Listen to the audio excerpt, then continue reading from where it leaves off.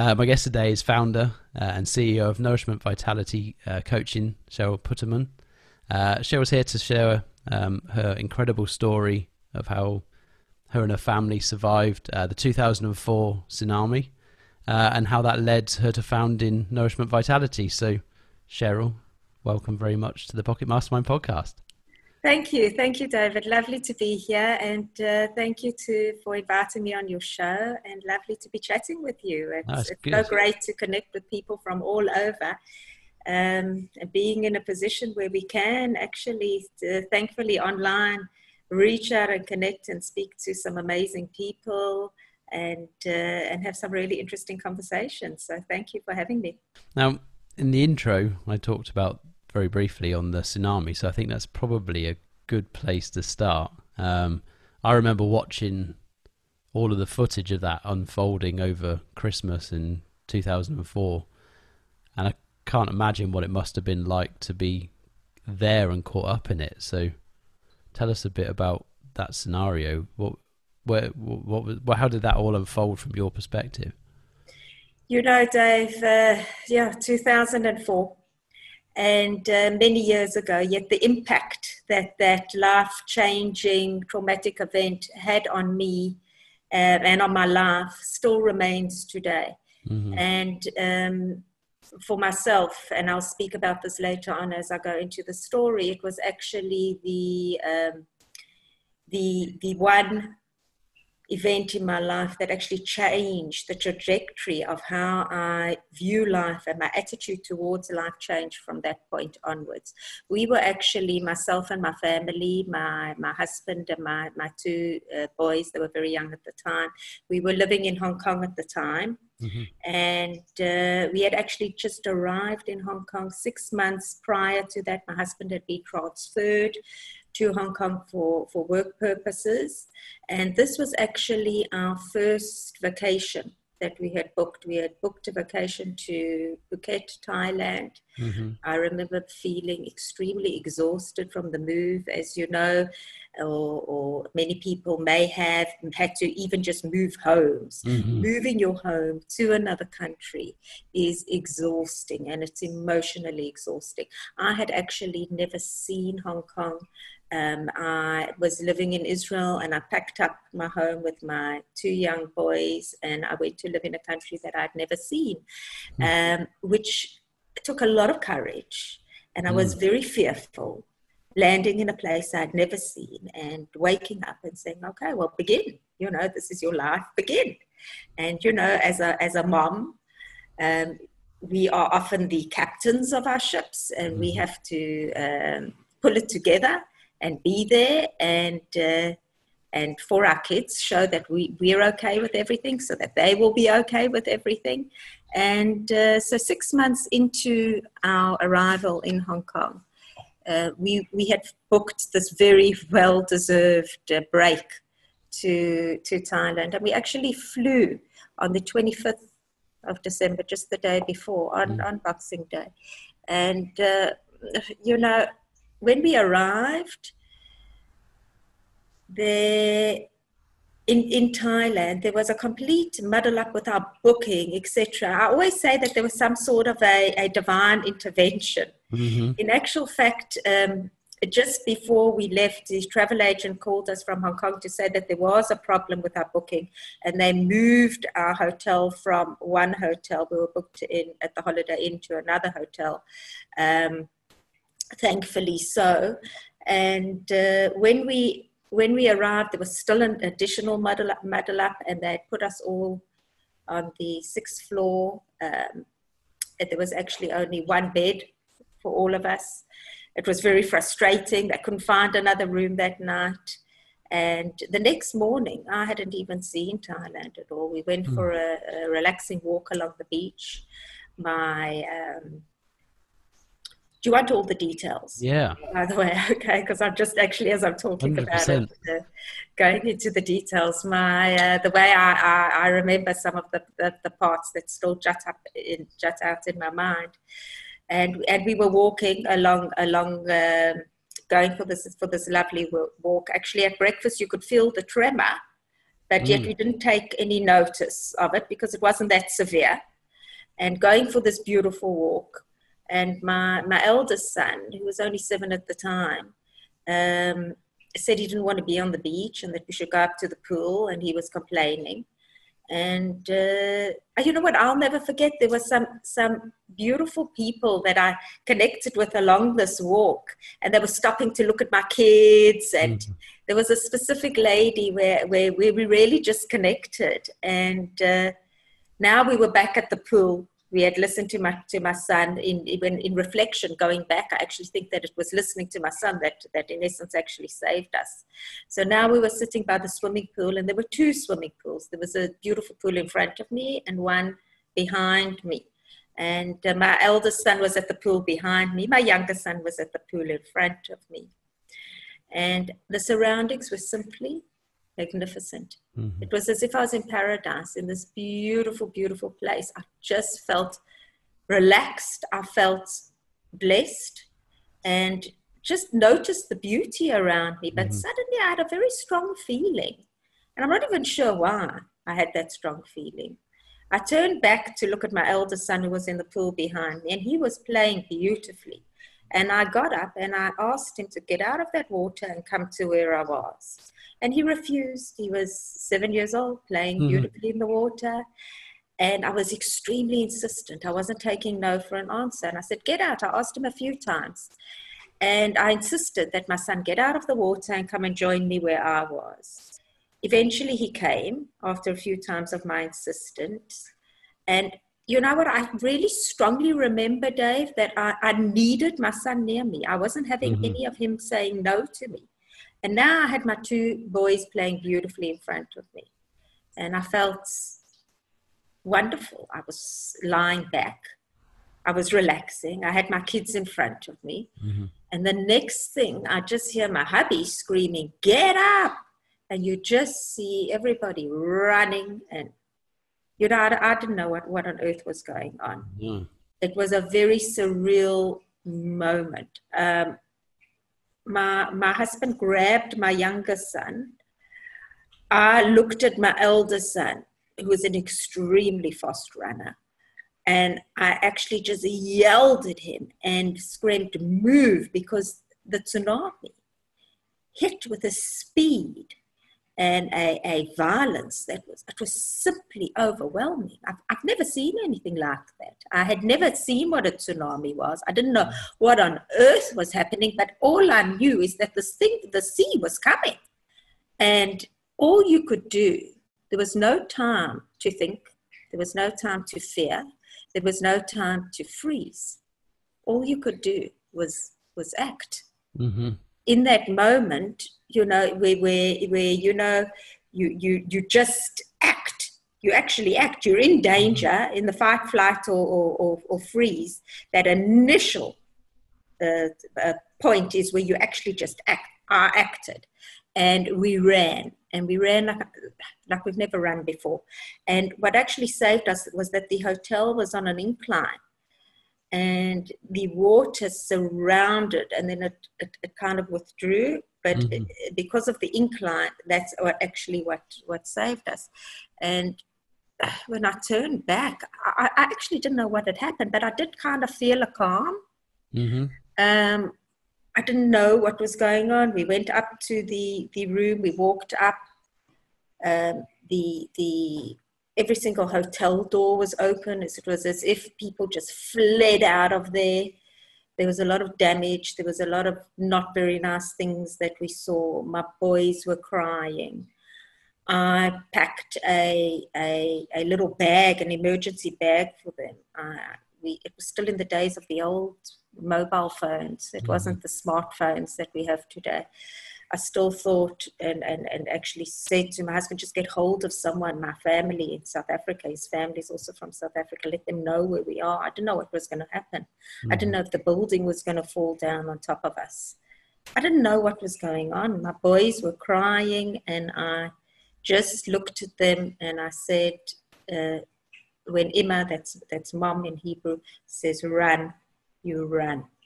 Boys, when Emma says run, you run. And they were little. I just remember them holding hands and saying, stick together. And they were crying, and they saw things that wasn't very nice as well. And it was a very traumatic event.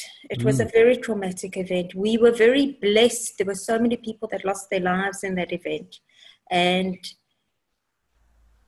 it changed the trajectory of the way I view my life from that moment onwards. I really learned that you never know what the next moment's going to bring. One moment I was in paradise, and the next I was swept up in chaos, destruction, hell, so to speak. Couldn't be more of a contrast, could it? There couldn't be more of a contrast. And when we returned, we actually managed to get back to Hong Kong pretty quickly. We had to rebuy another ticket, etc. I really struggled with a lot of overwhelming anxiety, a tremendous amount of panic attacks. Mm-hmm. It really hit me.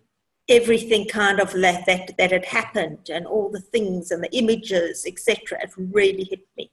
And again, I had to be there for my boys who were also processing and going through things.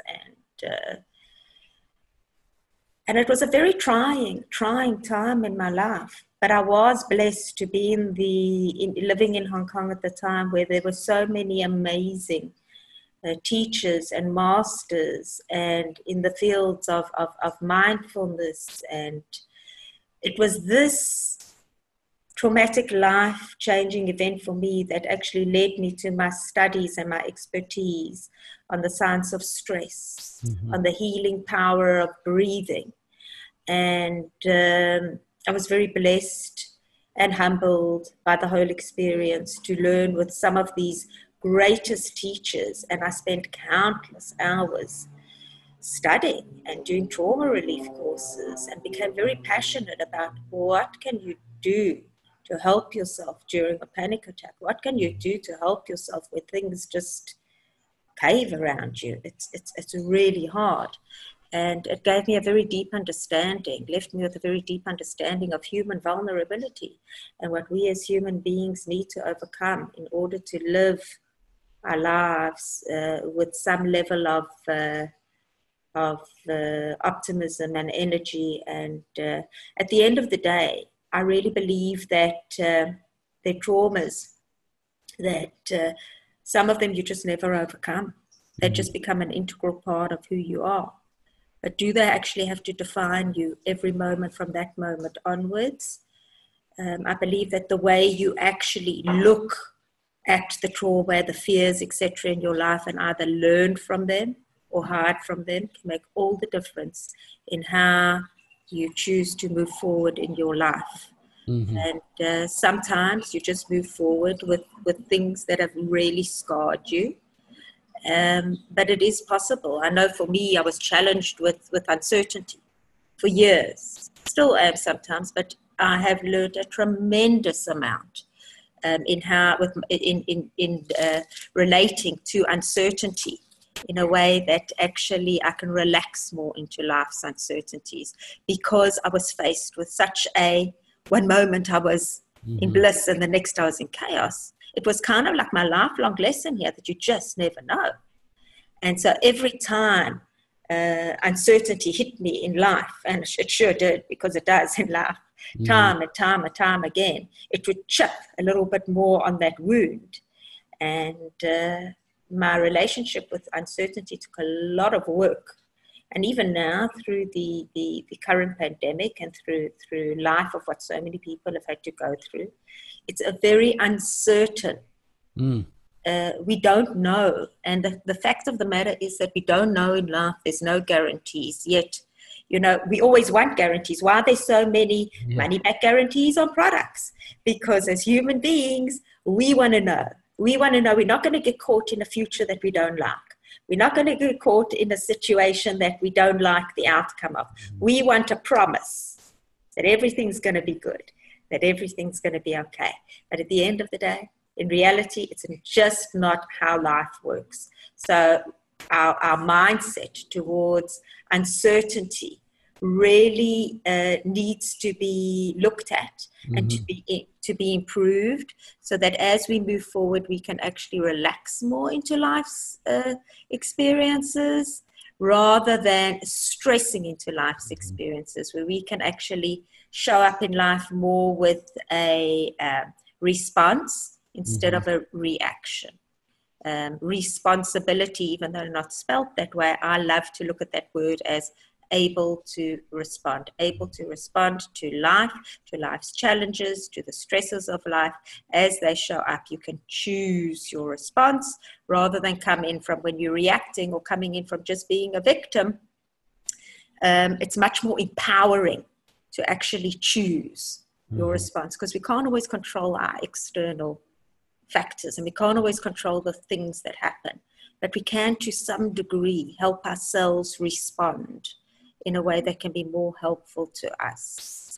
So, years later, through this all, I had studied so much. I had all of the skills on paper, all of the necessary tools, skills, everything that I needed to move forward in a career now that I really envisioned for myself, which is helping a lot of people with stress relief, with helping people move forward and optimize their lives, living their lives to their full capacity.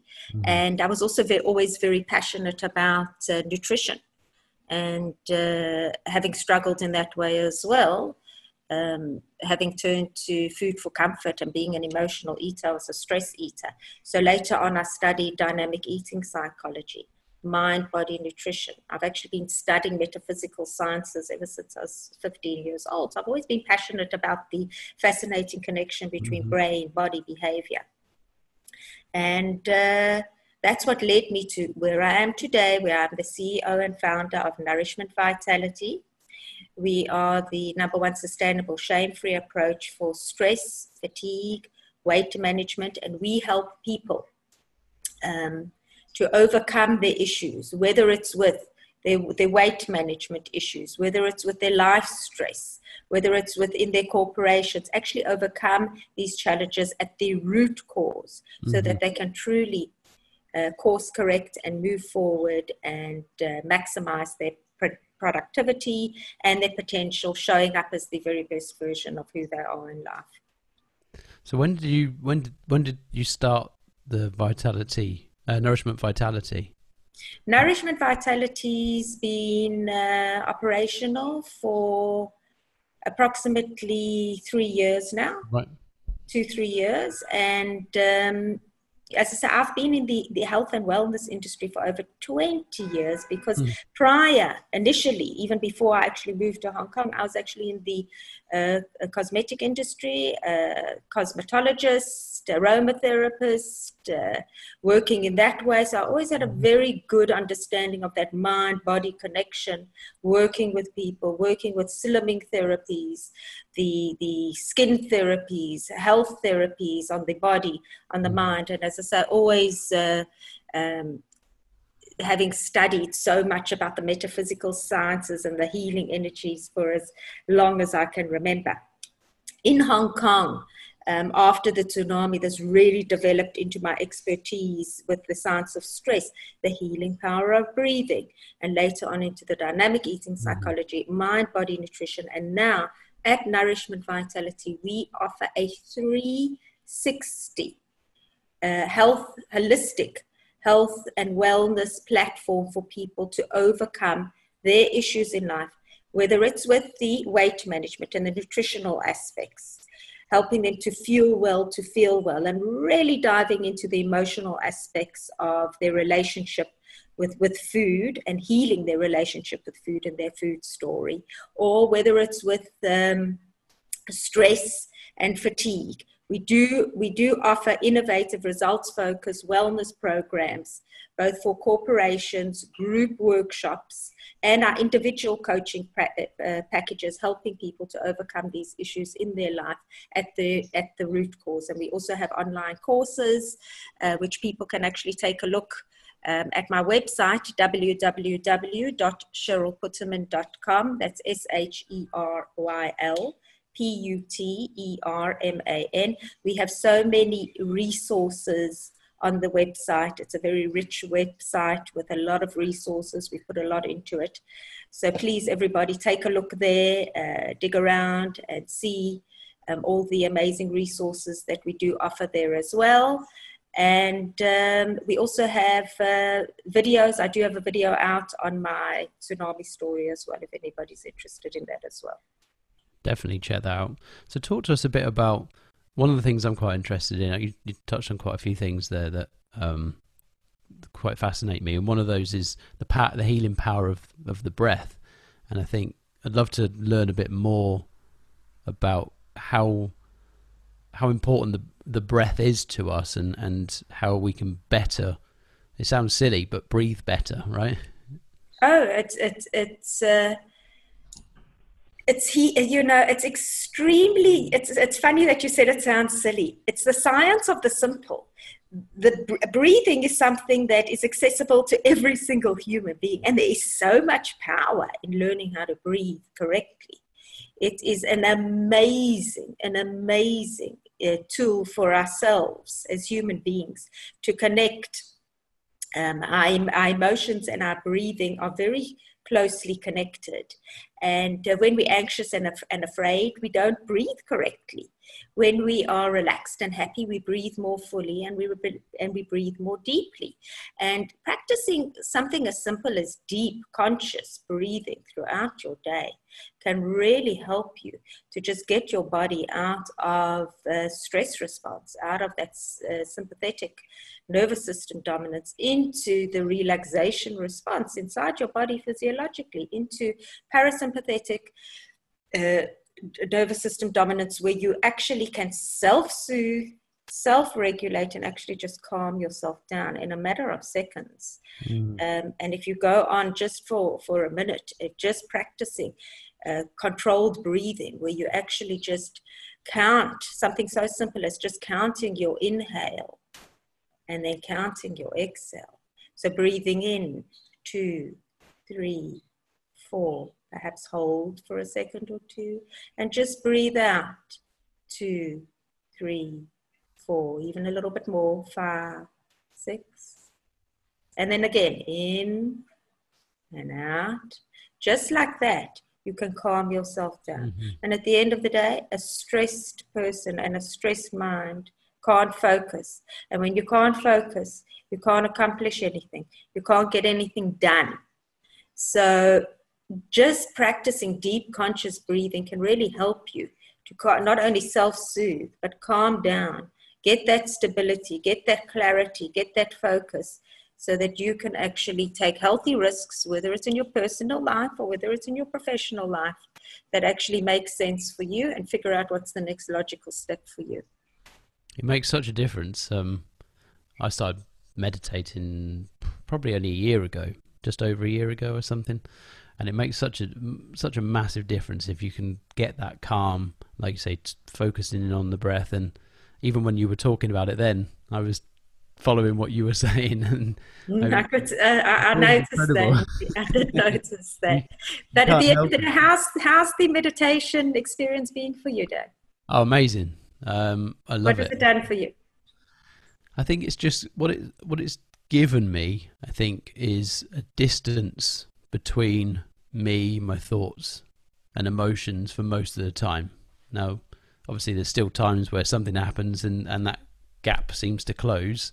But I think over time, the gap seems to increase, and it gives you a perspective of being able to observe your reactions to things. And as you said earlier about being responsible and learning to be 100% responsible for everything, I think people get confused with the term responsible and responsibility with blame and accountability. Oh, yes. And they're two great point. Very different things, right?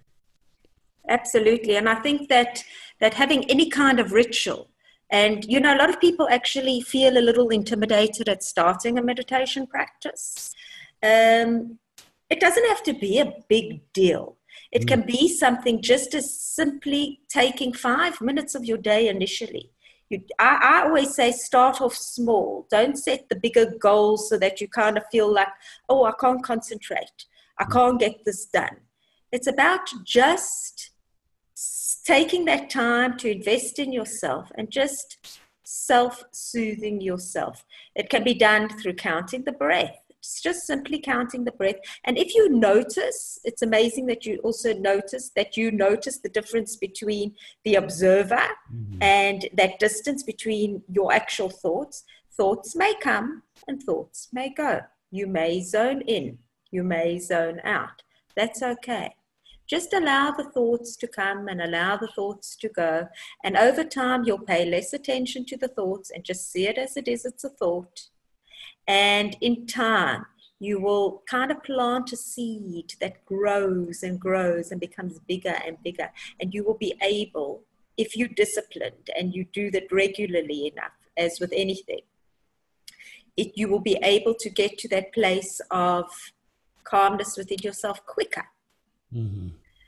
So there's so many ways to do that, through counting or even through just saying an empowering word that means something to you, whatever that word is, and just focusing on one thing, on one point, and or even just hearing the water running or a noise in the room and focusing on that can actually take you into a place of just a more relaxed state of being.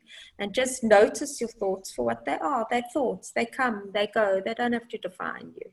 You can get to choose your thoughts. You don't like a thought and it's coming in and it's bothering you too much. I always like to say you can train your mind like a puppy dog, and even just visualize a stop sign.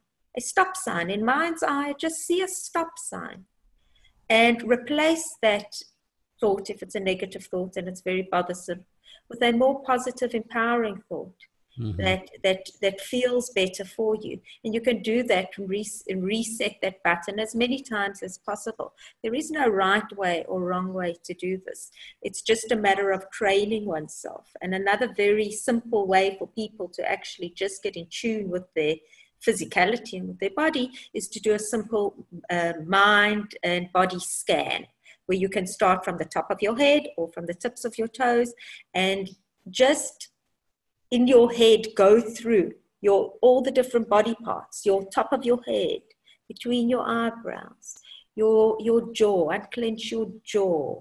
Notice, is it tense? Notice, where is stress holding in your body? Are you burdening a lot of stress on your shoulders? Can you release some of that? Drop your shoulders slightly. And then just go through the various body parts, breathing in and breathing out in each body part. You can even clench each muscle as you go through. So when it comes to the hands, take your hands in a fist, breathe in and clench your fists together. And when you breathe out, just relax. And, the incoming breath is very energizing for the body. And the letting go in that exhale is very relaxing for the body.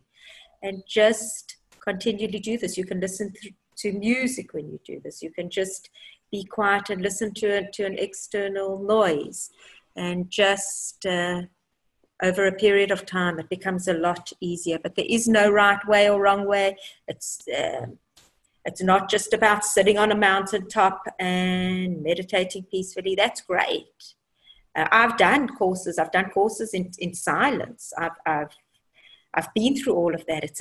What was that? What were the silence like? Because I've read some. I'm quite intrigued by attempting this at some point, and I've read accounts of a lot of people who've done this and said that the first few days was surprisingly difficult. Yeah. So difficult, because initially what I learned about the nature of my mind. My mind wouldn't keep quiet. The more I tried to keep my mind quiet, the more verbal it got. It kept chattering. And the more I was trying to silence myself, it kept getting louder and louder and louder. And eventually, and it didn't happen on day one for me at all. I really had to go through it.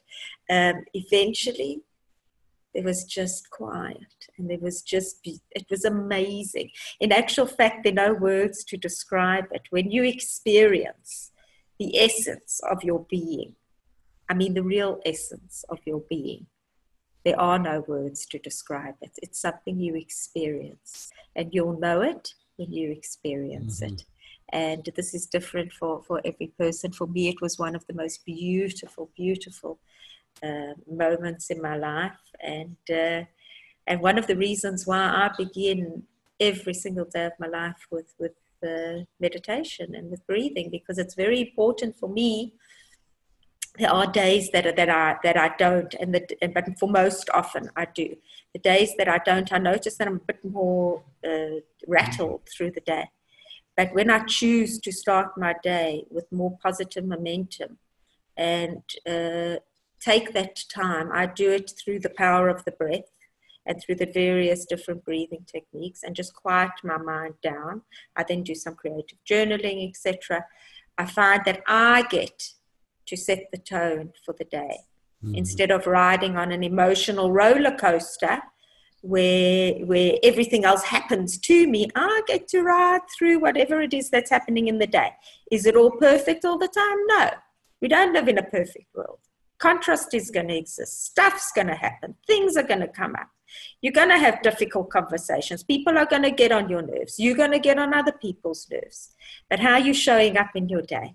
And having that distance between our experiences and knowing, really knowing who we truly are, can make all of that difference. So I always say that self-awareness, being self-aware, is a very empowering first step to take, whether it's through validating your experiences and your feelings and your emotions. Very important.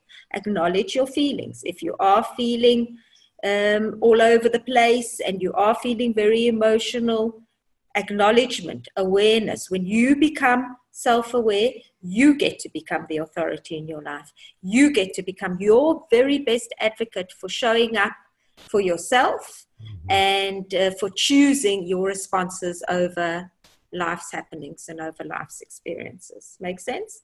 Massively, yeah. I think it's all about being more present now, isn't it? Because as humans, we seem to be predisposed to either thinking backwards quite a lot or worrying about what's coming quite a lot. And you can't do anything about what's already happened. You can do something about what's going to happen, but worrying is a bit like, I always call it skiing into a tree. You know, if you ever learn to ski or snowboard or drive even, they always say, look where you want to go. If you look at the tree, you hit the tree, right? And it's something I definitely had to learn, because you can worry about stuff happening, and it's more likely to happen because all of your attention is now on the thing you don't want to happen. A bit like your thoughts when you were talking about trying not to think. By definition, you're thinking, aren't you? So you've got to try and find somewhere breaking that habit. Absolutely. That's where that stop sign can be extremely helpful in pressing that reset button, in becoming self-aware about what radio station you actually tuned into, because our thoughts can be, and negative thoughts especially, can really set us on that downward spiral of momentum. So if you're self-aware, you can catch yourself. Is this really where I want to be heading before I hit into that tree? Is there something that I can do about it? And sometimes we've let it go a little bit too far. But for the most part, we can actually just self-soothe ourselves, almost like self-parent ourselves, guide ourselves into, is this situation, what is the situation? Is this so bad? How can I move my way through this, and start to because, we also have to be real about if there's a problem. Maybe there is a problem, but take a reality check. Exactly. We can't just say, okay, well, it's not real. It's not real. No, sometimes things are happening. So how can we have that reality check and self-soothe at the same time? I often look at a situation and say, okay, well, I've been in situations like this before, and I've always gotten out of it, and things have always worked out for me, and this will too. And perhaps if I start doing this, then this can happen. What's the problem? What's the solution? What's one action step I can take in order to help myself through this. Even take a pen to paper, write it down, and it doesn't matter, write down a few things. Out of those few things, one of them may jut out to you, and that's your start. That's your start for actually starting to get more positive momentum going when you feel like you're about to hit that tree, or you've hit the tree. What do you do? And if it's early enough, if you catch yourself early enough, that's the very best time to intervene and stop sign, replace it with a more positive, empowering thought. You can try do it later on down the line, but it's harder to do. So if you are too far down that spiraling down, then just take paper to pen. What's the problem? What's the solution? What's something I can do about it? And start to just kind of get some of ideas out there and self-soothe yourself. Self-soothe yourself and calm yourself down, because at the end of the day, when we are looking at our problems through a very stressed mind, it's very difficult to have a clear vision and take healthy risks. And also, at the end of the day, our fears are very often exaggerated. So really take that reality check in. Is this really so? Is it true? Is it really, really true? And how do I know that this is the way things are? So many times our stories in our head, we think, when you train your mind to only see the negative possibilities, then your mind starts to believe that that's the only possible future and the right story for you. So our fears can be exaggerated. And I always say, choose to make your courage greater, bigger than your fear. And when you come into situations with a more relaxed, even if you're just physiologically relaxed, there's a problem, but you're physiologically relaxed, you can make that next logical step. What's the best next logical step for you, and to take healthy risks from a place where you are more calm, focused, got more clarity moving forward. We tend to have a fear of fear, don't we? Oh yes, fear is huge. And the fear of fear seems to be bigger than anything that's likely to. Very rarely is anything anywhere near as bad or as scary as you think it's going to be. Generally, the bad and scary stuff is like with the tsunami stuff you didn't know that was going to happen, not the stuff you think's going to happen. Absolutely, but even through our adversities, we learn. It can be our greatest coach. It can be our greatest teacher in life is our adversities. And we are creatures of familiarity. We like familiarity. So when we don't know, we become afraid. We want to know. We want to guarantee. Tell me that it's going to be like this, but we don't know. So, our fears can be exaggerated. We are afraid of being in a place of it's going to be too much for me, etc. And often it's not. And sometimes it's a matter of just doing the thing that you so fear, or pushing yourself out of that comfort zone, becoming more familiar with it. And after you've done something once, it's not so frightening. After you've done it twice, it's less. After you've done it 5 times, it feels okay. And after you've done it 10 times, well, you don't know what you were afraid of in the first place. It's so true. It's one of the questions that I've used myself, and I can't remember where I picked this up from, but when you're facing a challenge, I think a lot of people get confused with positive thinking and blind optimism or delusion. And actually, positive thinking just means being solution focused, right? Trying to come up with an answer rather than being the victim, as you said earlier, of a circumstance or whatever. And one of the questions is how is something I think. How could I? And as soon as you pose that question onto any situation, how do I get out of this? How do I make it better? How do I do? You become a solution person rather than being hit by it. And that's absolutely very, very well for me. Yes, I think that's fantastic, because when you do ask those questions, you ask a powerful question. you get more of a powerful answer. So when we start leaning in with curiosity for where we're at, curiosity is a very healthy way to look at things. Be curious about how can I look at this challenge? How can I do something? So when we bring in curiosity, we can actually become that more solution focused and focus forward. And that gives us our best bet to actually move forward with a more healthy, positive momentum when we become more solution focused instead of focused just on the problem. So it's again a matter of training our minds and our mindset to become more focused forward in a way that can serve us best.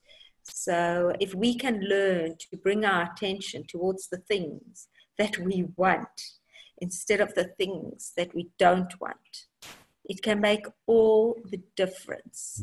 And part of when we actually calming ourselves down, and even when you actually become a very, very still and calm, and you actually just train your mind to increase your ability to focus, increase your ability to focus on the things that you want, you're heading in the right direction.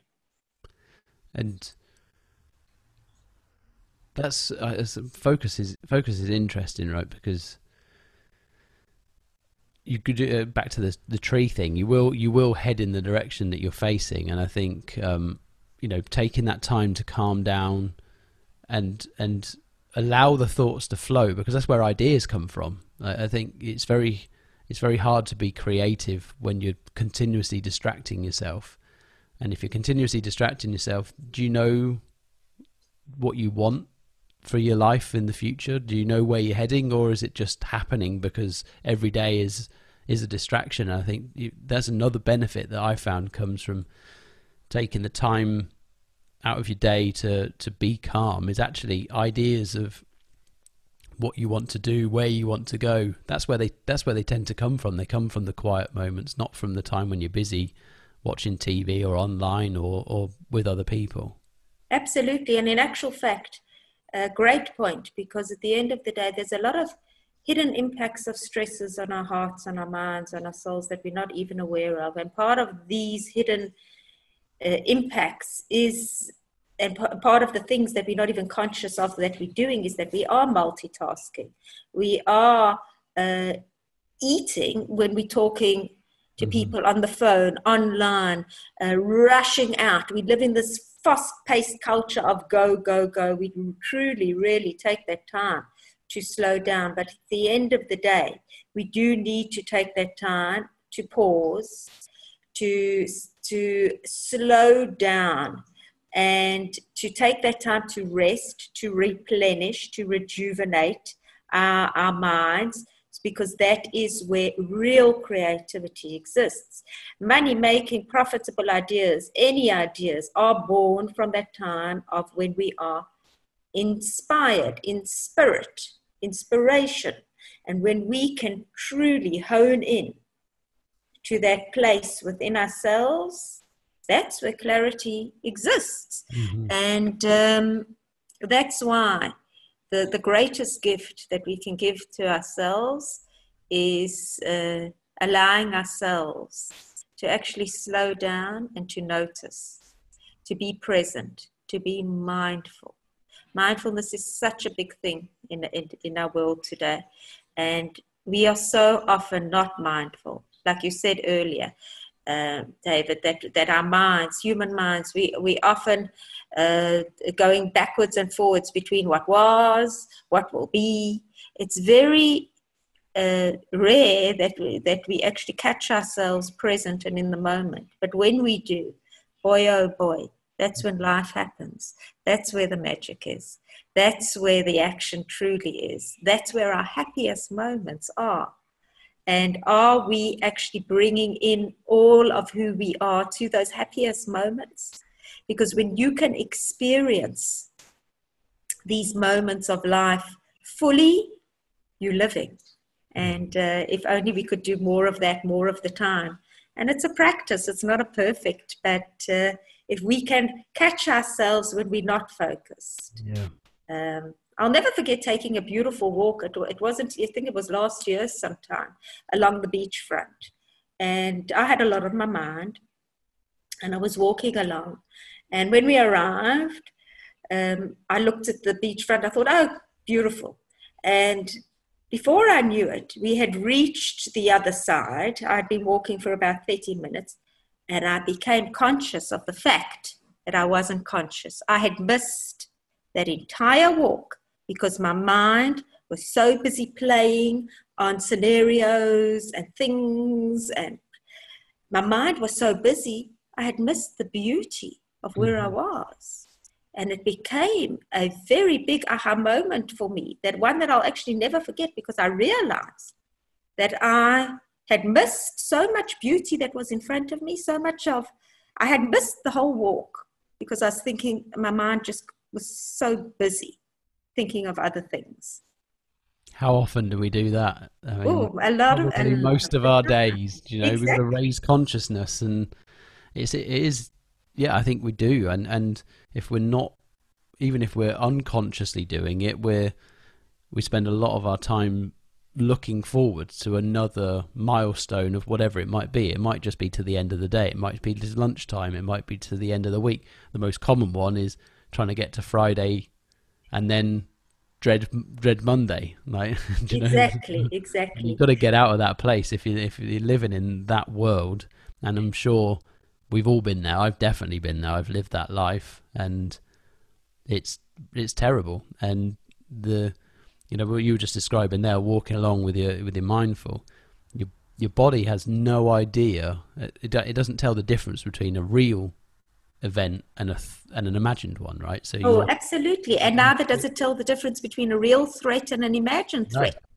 So we can think about something very, very fearful, and our body will physiologically go into that stress response immediately because it can't differentiate between that real and that imagined. But a very practical way, if you find that you are someone whose mind is so chattering, you can't focus, you can't get anything done, is to actually just say to yourself, what are 5 things that I can see, or 3 things that I can see, 3 things that I can feel, 3 things that I can hear, to just bring yourself in the moment. If you're cooking and you find your mind is somewhere else, remind yourself, I'm cooking, I'm taking out the pan, I'm cracking the egg open, I'm making an egg. Remind yourself, tell yourself, your mind is the most powerful tool that you have. So tell the mind, if you find that you are just rambling on in your mind, so that you can actually focus being in the moment more so, and practice being mindful more of the time. Notice the beauty. When you're taking a walk and you see a flower, notice the colors. How often, when was the last time you actually looked at a flower and actually noticed the depth of the color in the flower? Mm-hmm. We don't. It's so true. I say the same, and it's only because I've gone down the meditation path, and I don't know whether you're aware of Sadhguru, and I follow a lot of what Sadhguru says, and he opened my eyes through inner engineering onto, he said people are bored, and yet you could spend your whole life studying a single leaf and never fully understand it. How could you be bored in this world? And we do take so much for granted. Look at an apple. I mean, where did that thing come from? How did that become so perfectly apple-like? And being able to give some thought to the stuff we take for granted releases the brain hugely.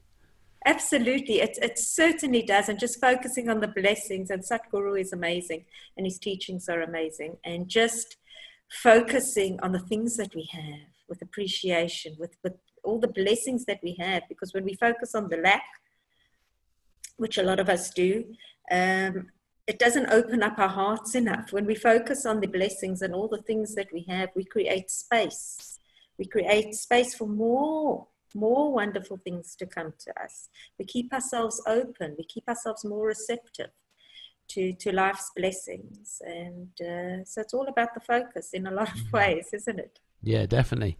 And just before we finish up, you touched on in your morning routine, you've got meditation and you do some journaling. I think it'd be good to have another conversation just around those kind of things. But any other tips you can give for what we can do throughout the day that might just give us a bit of a head start?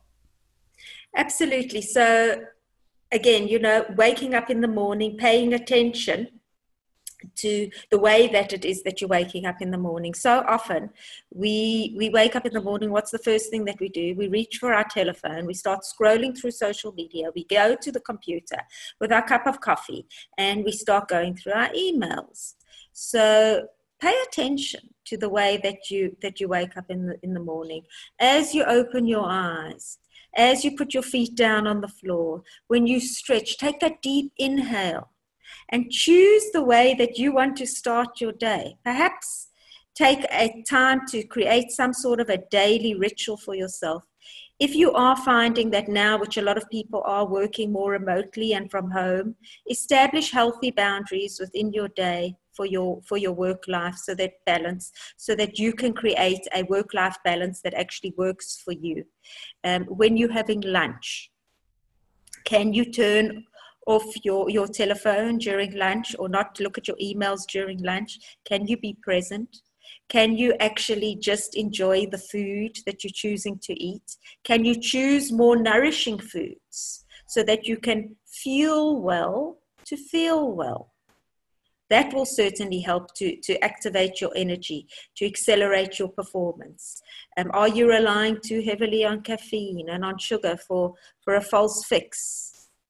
If so, is there a healthier way that you can actually get in the beverages that you need within your day? You can still have your coffee, but are you continually going for unhealthy beverages in your day? What are you sipping on during the day? So again, bringing your attention to nourishing choices in your day.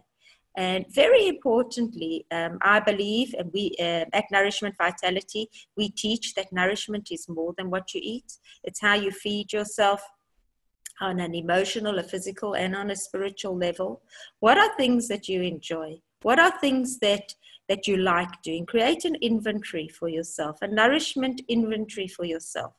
How many times a week are you doing the things that you actually enjoy? If it's only once a week, can you include it more? Can you include it twice a week, 3 times a week? It could be doing something simple. Do you enjoy going for a walk? Are you only going for a walk once a day or once a week? Can you do more of that? Can you include more of the things that make you feel good, that make you feel passionate into your day? And third, very important tip is to validate your emotions, no matter where you're at. Our emotions are very real. There is no right way or wrong way to feel. So acknowledge where you're at and start there.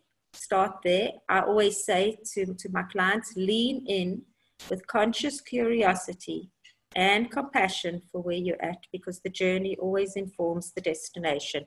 So be super kind to yourself along the way. And again, if anybody is interested in finding out more about Nourishment Vitality and our innovative programs that we do offer, our online courses that we offer, please do visit our website at www.cherylputterman.com and take a look at the resources, the videos, the free guides that we offer as well. Sign up for those and you can get started on your journey of living a better life, one habit at a time. Amazing. I've hugely enjoyed this conversation. And thank you. It's can you give everyone a link to your social as well? Can they find you on the various platforms? Yes, absolutely. So Dave, firstly, I've also truly enjoyed this conversation with you. It's been amazing. I love the way that you're thinking as well, with meditation and really tuning into who you truly are. It's fabulous and it shines through. And it was a wonderful talk. Thank you. My social media channels, everything can be found on the website. Again, that's www.cherylputterman.com, SHERYLPUTTERMAN.com. Erman. I am on Facebook as well, Nourishment Vitality, Cheryl Putterman, Nourishment Vitality, on Instagram at Cheryl Putterman. And please do reach out. I'd love to have a conversation. We do offer emotional support. We do offer nutritional support, corporate wellness programs, relationship wellness programs, individual coaching packages. So reach out and do connect with me. I'd love to talk to you. Amazing. Cheryl, thank you very, very much, and look forward to speaking to you again. Thank you, Dave. Looking forward to it. Thanks, Cheryl.